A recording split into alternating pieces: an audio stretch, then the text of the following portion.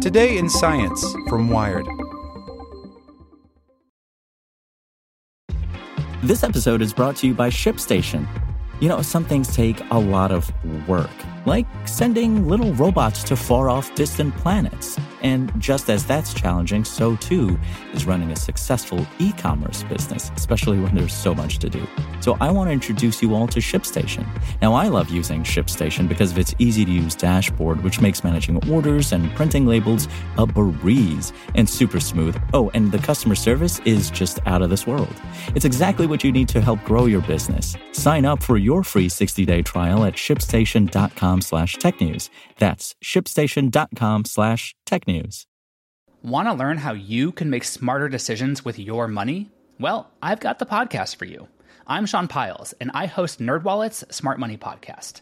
Our show features our team of nerds, personal finance experts in credit cards, banking, investing, and more. And they'll help you make the most of your money while cutting through the clutter and misinformation in today's world of personal finance. You'll get clarity on strategies to help you build your wealth, invest wisely, shop for financial products, and plan for major life events. Listen to NerdWallet's Smart Money Podcast wherever you get your podcasts. Hey there, this is the spoken edition of Wired.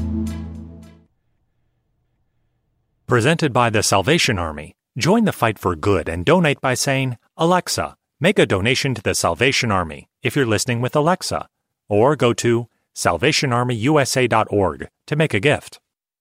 A mushroom extract might save bees from a killer virus, by Robbie Gonzalez. The bees, as you've probably heard, are dying in massive numbers. Termed colony collapse disorder, the die-off counts among its causes a parasite, aptly named Varroa destructor. A flat, button-shaped, 8-legged critter no more than 2 millimeters long. Varroa mites invade honeybee hives around the world in droves, latch onto their inhabitants, and feed on their tissues, transmitting devastating RNA viruses in the process. The worst of these diseases is deformed wing virus, believed to be one of the largest contributors to the devastation of honeybees worldwide. Named for the shrunken and misshapen wings that develop in affected bees, DWV robs its host of flight, undermines their immune system, and halves their lifespan. The sicker a bee is, and the more useless its wings, the fewer plants it pollinates. What's more, what flora an infected bee does manage to visit becomes tainted with the virus, transmitting the infection to future pollinators. As if a bee-debilitating virus transmitted by itty-bitty parasites wasn't terrifying enough, beekeepers currently possess no effective means of battling the virus. But in a study recounted today in Nature Scientific Reports, researchers present evidence of a surprising solution to DWV: mushrooms. The discovery has implications not just for honeybee populations, but the food systems, economies, and ecosystems that rely on their healthy activity. The mushrooms in question belong to the genera Fomus and Ganoderma, better known to fungus fans as amadou and reishi. The former commonly grow on trees in the shape of a horse's hoof. The latter have been long prized in traditional medicine circles, and are a common sight at Asian markets and health food stores. Both belong to an order of fungus known as polypores, extracts of which have been shown in numerous studies to possess potent antiviral properties against dangerous infections like swine flu, pox viruses, and HIV. I wanted to see if those extracts had a similar antiviral effect in bees, says Paul Stamets, the study's lead author. A prominent mycologist, author of Growing Gourmet and Medicinal Mushrooms, and passionate proselytizer of all things fungi. His TED Talk, 6 Ways Mushrooms Can Save the World, has been viewed millions of times. Stamets has long suspected that bees derive some benefit from mushrooms.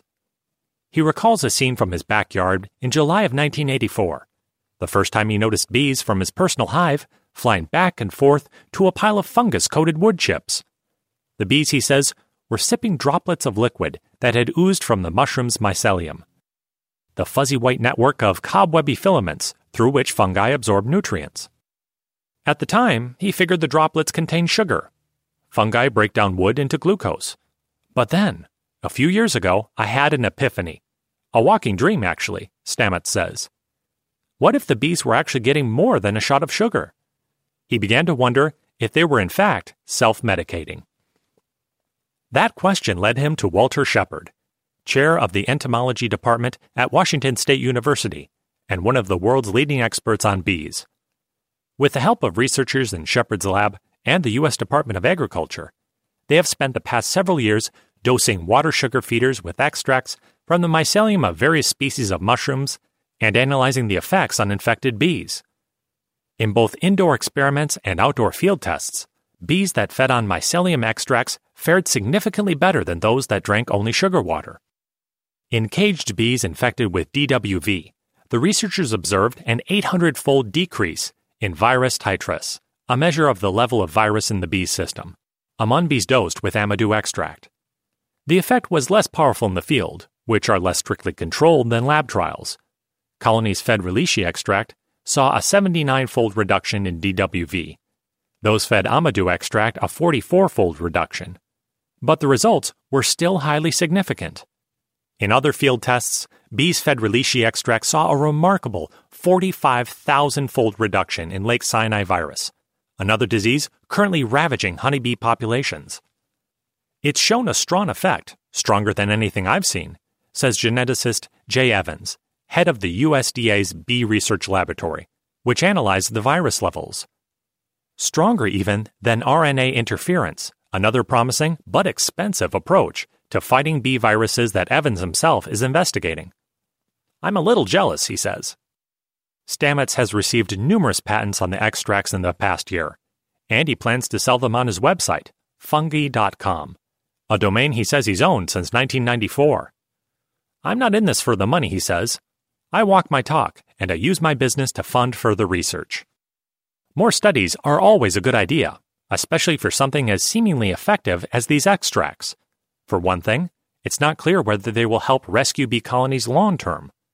Stamets' field studies took place over 2 months, in the summertime. But the hardest time of year for bees is winter. Future studies will need to examine how other colonies fed the extracts fare over 6 months or more, and how many survive that cold and deadly season.